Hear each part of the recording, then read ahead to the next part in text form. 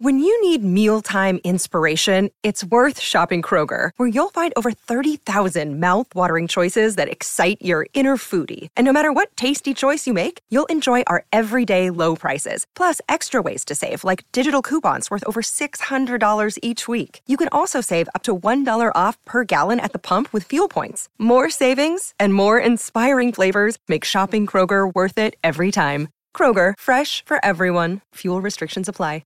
Another day is here, and you're ready for it. What to wear? Check. Breakfast, lunch, and dinner? Check. Planning for what's next and how to save for it? That's where Bank of America can help. For your financial to-dos, Bank of America has experts ready to help get you closer to your goals. Get started at one of our local financial centers or 24/7 in our mobile banking app. Find a location near you at bankofamerica.com/talktous. What would you like the power to do? Mobile banking requires downloading the app and is only available for select devices. Message and data rates may apply. Bank of America N.A., member FDIC.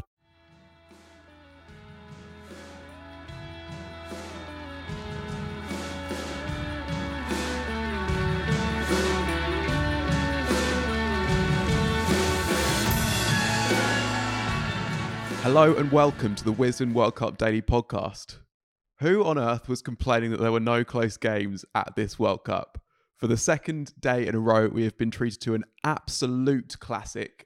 This one maybe even eclipsing that South Africa-Pakistan thriller. Australia-New Zealand putting up the highest ever aggregate in a World Cup match, with Australia winning in the final over. On the final ball, Australia defending 388 by just 5 runs. I'm joined by Jim Wallace to discuss that absolute thriller. Jim, let's start at the end because it did basically have everything right. I mean, you had the hints of controversy, you had mishaps from both sides, and also just some really, really good cricket from both sides. And you had at the centre of it Jimmy Neesham, who kind of always finds himself at the centre and just on the wrong ends of these all-time great moments. Yeah, my heart went out to him. I thought he was going to do it and pull it off at the end. We were texting sort of and saying, is he going to do it? Is this going to be some sort of redemption is an overused word in sport, but it felt like he might get them over the line. I was gutted. I mean, that last over had everything. So there was 5 wides. Just before that, I don't know if we're going to do a moment of the match, but the Labuschagne done quickly. Stepping on the boundary rope to Trent Bolt 6. There's a great line about Courtney Walsh batting, which I think is something like he used to bat like a blindfolded man hitting a wasp's nest. And Trent Bolt is a little bit similar to that. He hits the ball in weird areas. He doesn't look great, but he often comes up with a nuggety little score. And he smashed this ball and for 6. And then I was listening to the commentary and they were saying it's out. And then there was just a little bit of Labuschagne's heel on the boundary sponge. So some weird sort of universe glitch there, because obviously that was Bolt 4 years ago. So that was the moment I thought that New Zealand were going to get over the line. But poor old Neesham, at the end. I spoke to him just before the tournament started, and he was saying how, his white ball stats are never going to be written on his tombstone. He's very much like a chilled out character when it comes to all this stuff, doesn't take it all too seriously, but I think that will hurt, going through the first time he's batted in a World Cup match. Again, first bat out in the middle in a World Cup since Lord's 2019, and it goes right down to the wire, 2 balls to go, and he can't quite get England over the line, New Zealand over the line, sorry. So it was an epic game, a real, even tighter than the one yesterday, I think, with Pakistan and South Africa. Yeah, and even just like the echoes in the run out off the penultimate ball, like the throw's got to go to the keeper's end basically, and it does. And obviously it's Neesham run out this time rather than Guptill. And that was an amazing bit of keeping, because that wasn't a great throw. Again, like how Buttler's, he had a bit to do. I think Inglis actually had more to do off. Labuschagne, he took a few catches, but he had a bit of a shocker. He missed a run out as well a couple of overs before the end, through to the wrong end. He absolutely wanged it at the stumps. Didn't give Stark a chance to get back, or was it Hazelwood? I can't remember. Well, there was one moment when, because actually, it was just so frantic those last few overs and those last few balls. But there were times when also Australia actually fielded brilliantly, and then there were also the mishaps. Like there was one that Neesham absolutely crunches down the ground, and you're like, well, that's 4 straight off the bat. And Maxwell is placed really straight, sprints round, and doesn't just dive to keep it in; he flicks it to the to the guy near him. That was brilliant. You had a brilliant save by, I think it was by Labuschagne out on the rope, but you also had the throw in that Mitchell Starc was not happy with, and you could hear him absolutely screaming into the stump microphone. And I guess that's the thing, is like you had bits of brilliance combined with bits of panic, I guess, from both sides, I suppose. I mean, Stark, renowned death bowler, but that is not an over he'll be hanging up in his Hall of Fame. You know, there was obviously the wides, there was the full toss, but even the other balls were they were slot balls, right? They weren't the Yorker balls, not, you know. I couldn't believe that they went to him for the last. I guess they sort of have to, otherwise it's quite a big thing. But he's not bowled well all tournament. I think he's got 7 or 8 wickets, hasn't he? All tournament. He used to get a wicket maybe every 16 balls, 17 balls. Now I think it's way, his strike rate is way higher than that. He's not looked quite at it in this World Cup. And it's that 5 wides. I mean, that's like for a bowler of his quality and his experience in a last over to slam down 5 wides at the start of that over. That's a bit criminal, really. But yeah, he's not looked quite at it. But yeah, he definitely wasn't happy when Marnus absolutely pinged one in, and it could have been quite an easy run out if he'd just given himself another second or so. But there was so much. I mean, Maxwell dropped a sitter, a catch that, you know, you or I would take 100 out of 100, and maybe you, yeah. Well, I don't know, a caught and bowled, right, and then it didn't cost them too much. It was Ravindra at the end of that over, and Ravindra got out, I think maybe in the next over, caught on the boundary. But I mean, yeah, should we talk about him? You've got a stat. You said you were going to blow my mind with a Rachin stat. Well, we should talk about him. I think we just need to cover off a couple things from the finish first, almost like admin-wise. Yeah. Firstly, there was a bit of questioning of Neesham's actual sort of game management in that situation, in terms of he basically did. I don't think he turned down a single the whole time. I'm pretty sure when he was batting with Henry and then with Bolt. Was that the right thing? Is it just one of those things that, you know, one day that'll come off and one day it won't? Or do you think maybe he could have faced a little bit more of the strike? It's hard. I think he was lucky, actually, because he didn't run a single off, or he took a single, off the last ball, and then the first ball of the next over, Bolt smashed a 6. You know, if Bolt blocks out 3 or 4 balls, then that decision is potentially, cost him the game. He was lucky that it didn't quite pan out like that, and also he got on strike pretty early in the last over too. I think it's hard, isn't it? Because you want to take all the runs, but then you also Neesham's the guy that's going to win you that shot, win you that match with some big sixes, and he did. He pummeled some massive sixes. There was one over cover, there's been a lot of runs hit today, as you say. It was a record run scoring game, and I think even that boundary potentially was the highlight of them to keep. And it was an amazing. 50 overs often gets a lot of stick because obviously there can be a lot of interminable overs, but when it gets like that and basically a team is chasing and they're in it and they're staying in the chase for maybe 35 overs, needing 9, 10 and over, and not to every wicket is a huge moment. There's a real sense of jeopardy and drama, and it's sort of on the whole, all our early morning and then mid-morning and then into the afternoon is taken up following this thing, and it's sort of it feels really satisfactory when it goes down to the wire. On the flip side of all the semi-boring games we've sort of had so far, it feels like the World Cup is coming alive with some tight matches in the second half. Yeah, and it's a good point actually, because I think one of the reasons why this game was better than yesterday's game on the whole is that yesterday's game, South Africa were kind of cruising it and then collapsed and it got close. It was crazy how neck and neck it was, just the comparisons all the way through. Like after 40 overs, the two teams had the exact same score, I think 292 for 5, and that was going on quite a lot. I mean, New Zealand, obviously they lost, but batting wise, I don't think, they couldn't have done much more. And let's talk about the man Rachin.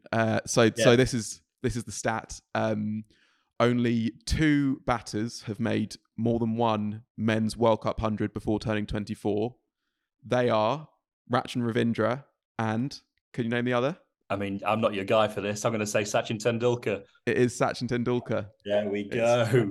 Rachin, Sachin, and there's your Statchin. There's your stat, Jim. Yeah. So the crowd were chanting Rachin as well, weren't they? And I don't know if they've done that before, but they've obviously really taken him to their hearts. And maybe I've been living under a rock. Sometimes I do, but I didn't actually realise till I heard it on the radio when I was in the car that his name is he's named after Rachin. He's named after Sachin and Rahul Dravid. His name is a composite. Do you call it that? I don't know. Portmanteau. Yeah. Portmanteau, maybe. It's quite highbrow, isn't it? And I was thinking, do you think there's anyone listening to this podcast who will be, maybe they'll call their son or daughter after us too, Benajam or Jam Addict? Yeah, maybe it could be. Just Jen would be fine, wouldn't it? And anyone called Jen is named after us. But I guess, I think you might be the last person in the world to find that out. But I guess, Ratchan's so good. Maybe Sachin was named after him. Who knows? But he was brilliant. And obviously, the 100 against England was really, really good. The 100 against England was sensational. But this even eclipsed that because of, the pressure of the chase. Because actually, there is a temptation when you're chasing 390 odd to go so hard from ball one. And he didn't do that. It was brilliantly paced, even though he was able to, find the boundary when he needed to. He took his time to get set, and then he was clicked up through the gears. It was properly smart, as well as the stroke play being, incredible, wasn't it? It was a really eye-catching innings. I always think he's got all the shots. He's sort of classical batsman who's able to turn it on under pressure. And he had a great start, and then he had a tricky innings against Bangladesh, where he was sort of on 30 and he got dropped on naught, and you were sort of thinking, oh, maybe he's tailing away. But then he came back in that game, and that's a lot of pressure against the old rival, the battle of the ditch, and there was a huge amount of pressure on, and he got out just at the wrong time. But you think if Ratchin bats for maybe 4 or 5 overs more, there's slightly less pressure on Neesham. There's slightly fewer runs needed towards the end. New Zealand were always just behind.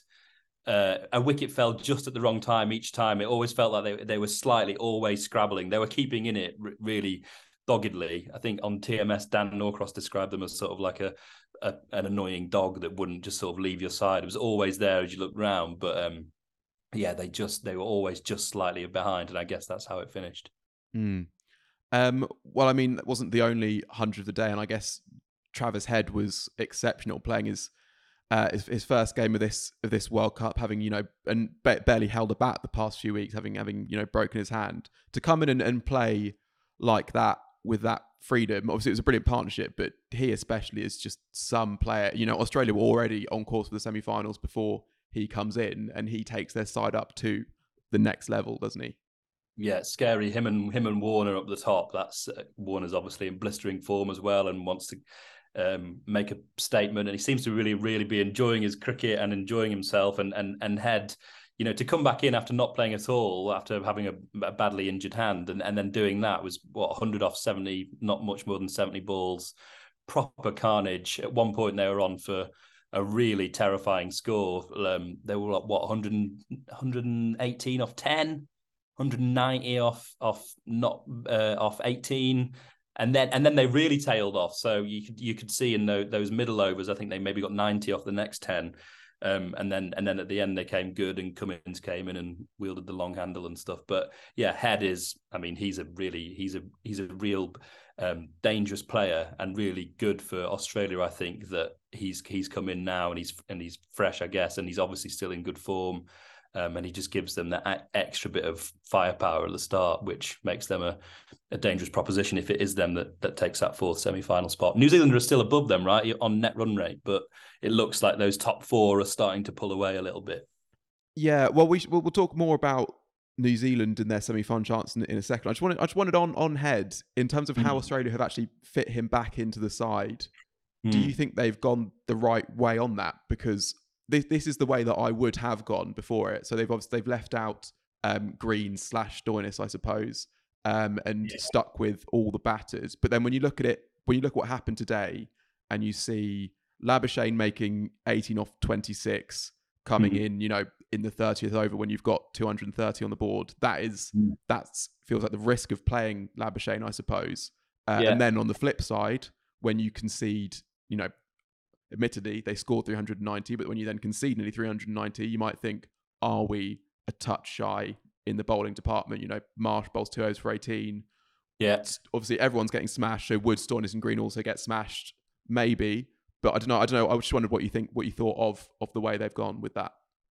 It's hard, isn't it? I think I'm probably a bit torn and a bit biased. I was OBOing the match where Labuschagne got a really stodgy 30 odd off, maybe. I don't know. It felt like an eternity, but obviously he was playing for net run rate.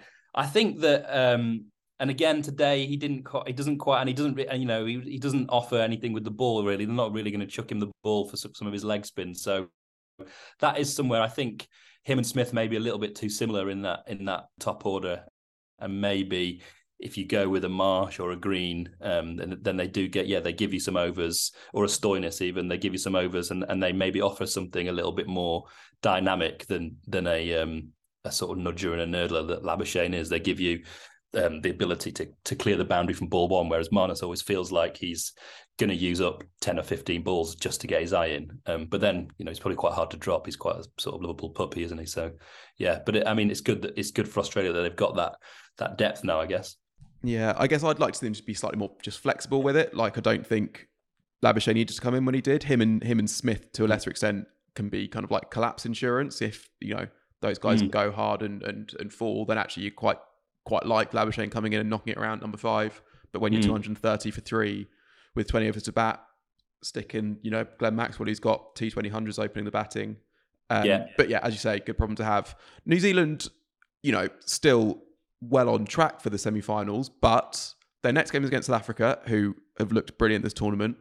Then their next game after that is against Pakistan, and if Pakistan win all their games, they'll be on 5 wins. If New Zealand lose those 2, the most they can get up to is 5 wins. It's not panic stations at all, and you know, they have been very good this tournament, but there is still, I guess, if anyone's going to slip out of that top 4, it now seems like they're the most likely, I'd say.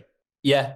I was listening to Jeff Lemon earlier, and he was saying that everyone was sort of tongue in cheek, but he was saying everyone was raving about New Zealand, but really they pulled off a really good win in the opening match, but then they pretty much had the easiest run of everyone with Bangladesh, Afghanistan, and Netherlands, and you know, you have to still beat the teams in front of you, but now they've got their proper hard matches to come. They've lost to India, they've lost to Australia.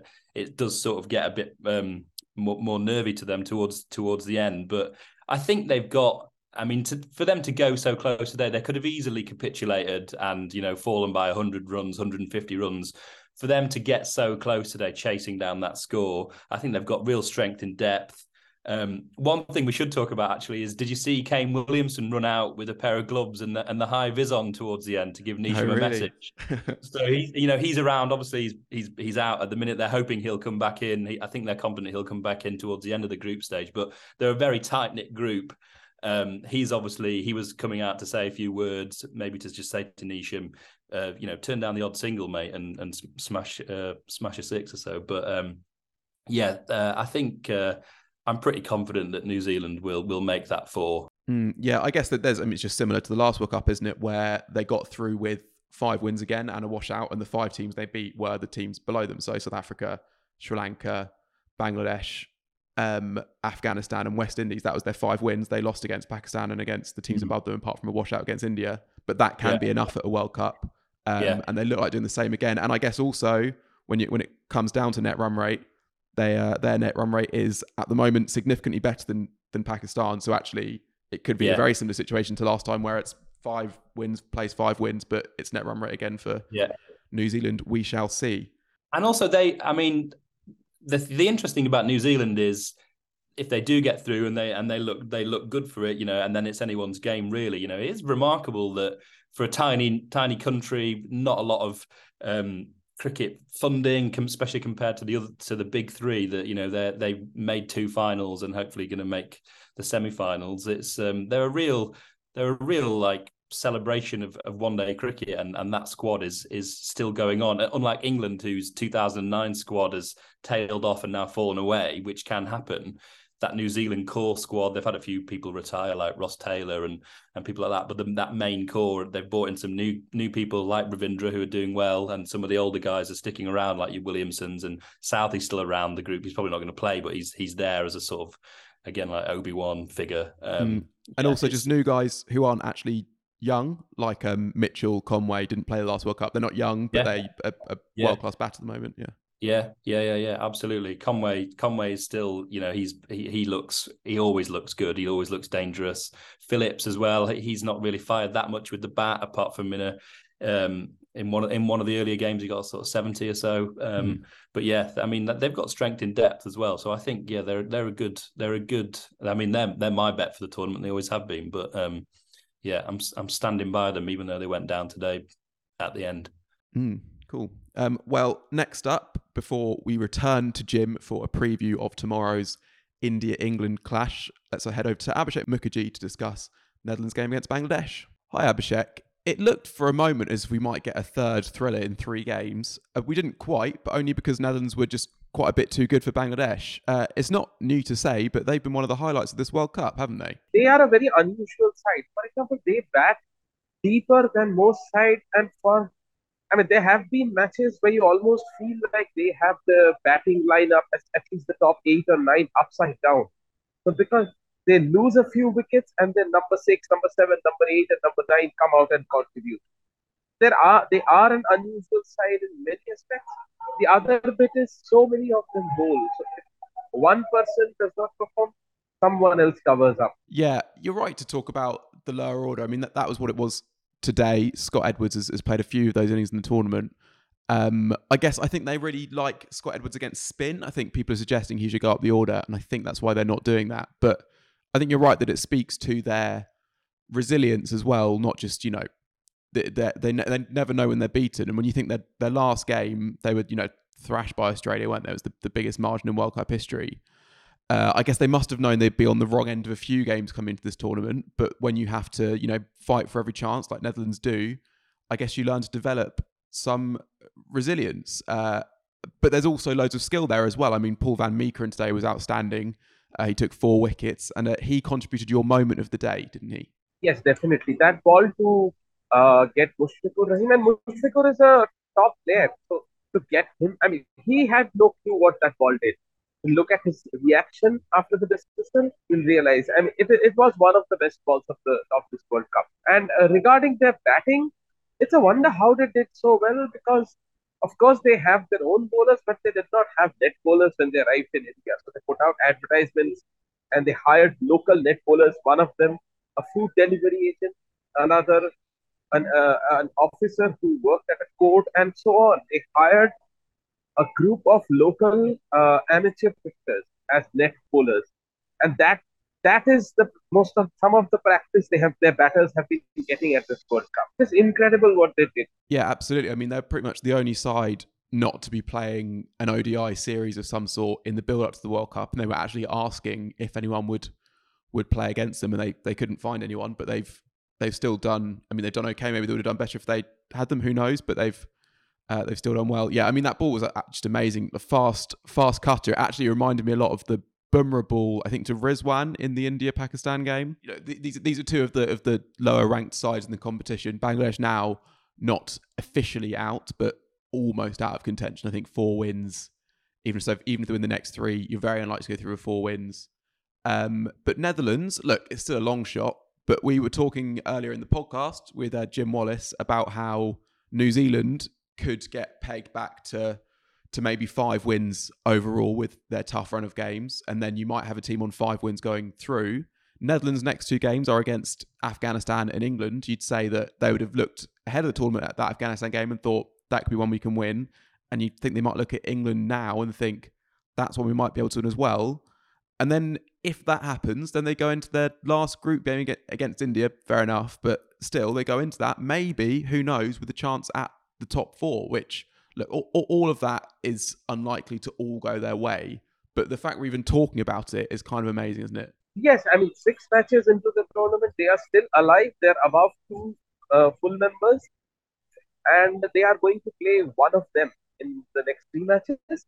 And Afghanistan is someone they should fancy beating. Netherlands should back themselves against both Afghanistan and England. Against India, it probably won't be as easy, but it probably looks improbable against India. But if they go into the last match with their semi-final hopes alive, I think that will be a major achievement. Obviously, England have been the story of the tournament from a bad point of view, but Bangladesh have also been pretty rubbish, right? I mean, England beat them, so they have to have been pretty bad. And then when you think that in this game and against South Africa as well, they've been out of the contest so far out from the end of the game to the point where they weren't trying to win either of those for the last 5 or 10 overs. They came into this tournament, with a decent record over the last few years, talking about subcontinent conditions. They had good spin attack. They had built some quicks, and it's kind of all gone wrong. They're kind of scrapping for the wooden spoon now. Like what has gone wrong for them, considering how they were being talked about when the tournament began? Almost everything except Mahmudullah. I don't think anyone averages 35 at the back in this World Cup, and I don't think anyone who has bowled 20 overs averaged under 30 with the ball. So they have failed on both counts. And they had the attack. I believe they had the attack to do well, bowling attack to do well in these conditions. But I don't know. There have been matches where they were in a position against South Africa. They just had no clue how to stop them in the slog over. Shakib, I think, admitted to that in the post-match press conference. Against India, they started off really well, and then they did not try to take the advantage. I mentioned Mahmudullah, but Mahmudullah's one major innings came in a situation where the match was virtually over. So there has been no major batter or bowler for Bangladesh who actually stood up in this World Cup. Yeah, and I guess you think back to their build-up, how dominated that was by the infighting between, between 2016 and 2023, I don't think they lost a single bilateral series at home. And conditions are not exactly the same as India, but they are not. But Bangladesh is probably the closest in terms of conditions of all the other testing. You might not have expected to do them really well, but you expected them to do better than this. Yeah, and you wonder how much the stuff in the build-up between Shakib and Tamim Iqbal and that whole furore, maybe it's too much to say that has affected them that much, because at the end of the day, you go out on the field, you bowl your balls, you face your balls. Does it really matter what infighting's happened before it? But I guess it kind of helped, I suppose. Well, now it's back to Jim, and we'll be previewing tomorrow's England-India clash. Jim, India play England tomorrow. Doesn't get any easier for England. 1 win from 5 against the form team, the best team in the competition, the hosts. I almost think the worst thing for England is that even if they lose tomorrow, they still won't be officially knocked out, which just seems cruel. I saw you posted this yesterday, and I was doing the OBO of the Pakistan South Africa match, and I put it in there. I don't know if you saw, but I was like, if one thing is giving me heavy boots at the minute, it is this, and it's basically the fact that England aren't officially out, but they've got to sort of flog their corpse around India for the next few weeks with some mathematical chance, if the stars align and Jupiter ascends and I don't know, you regrow your mustache, like they'll end up going through by some quirk of the numbers. But I couldn't even bring myself to click on it. I saw the headline and you've obviously worked it out, but is it like something really ridiculous has to happen? Yeah, I mean, there need to be quite a few upsets and that sort of thing. Because obviously they can only go up to 4 wins if that happens, which shouldn't be enough to go. You shouldn't be able to go through a World Cup group stage. Are you telling me that even if they lose tomorrow, they're not mathematically out? Exactly. Yeah. I mean, it's something wrong there on some level, right? Yeah. I mean, someone on Twitter, I think his name's Ian, and I think his handle is "Who Are We the Lads," which I enjoyed. But he described their campaign as like an unflushable turd. How much sadder can Joss Butler's eyes get? You can't. He can't have any more sadness in his eyes. So I feel for them. It's hard once you've gone out in all but numbers and you've got to play those remaining games against some really good sides. Heads have down. It's just been a bit of a shocker. They announced their central contracts in the middle of the tour, and David Willey doesn't get one, and he's on Twitter liking posts that are saying how hard done by he is. It feels a bit wheels coming off, doesn't it? So yeah, good luck to them tomorrow against India. I mean, it's going to be tough, I think.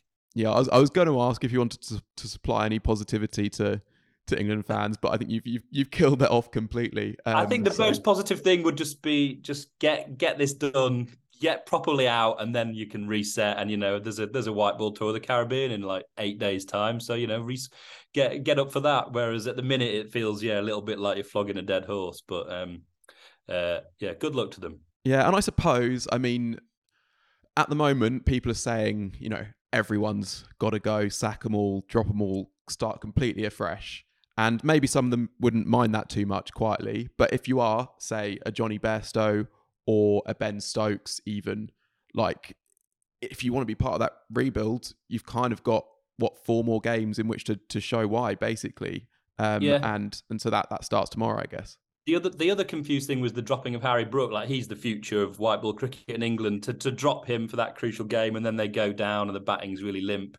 That just smacks of really muddled thinking, I think, for me, because surely these guys like Brook and Atkinson, they are the future. So you'd hope that in the next few games they're given a proper go and that. Because otherwise that's really damaging for them. If they are suddenly dropped for the rest of the tournament, then they carry that baggage around with them for the next few years. So you'd like to think that, I think positively for England, if they play these games, they play some of those more youthful players and they put up a good fist of it. Like today, New Zealand went down, but you can go down in a good fashion and make a fight of it. I think that's probably what England fans just want to see. They want to see some better cricket. Maybe the odd smile on the face and give them a bit of something to cling to, a mass to cling to in the final few weeks, rather than, I don't know, if they get bowled out for another 120 or whatever. It's just wow, these 2 weeks are going to feel like 2 million years. There you go. There's the pep talk, England. Just try not to get beaten by too much tomorrow. Well, thanks a lot. I mean, that's a metaphor for life, isn't it? Just get through. Just try and not get beaten down too much. Just know. And then, try and smile through it. I think they'll do their best. Anyway, thanks a lot for listening. We will be back tomorrow after that India-England game when Yaz will be back in the hosting chair. Thanks a lot for listening. Cheers.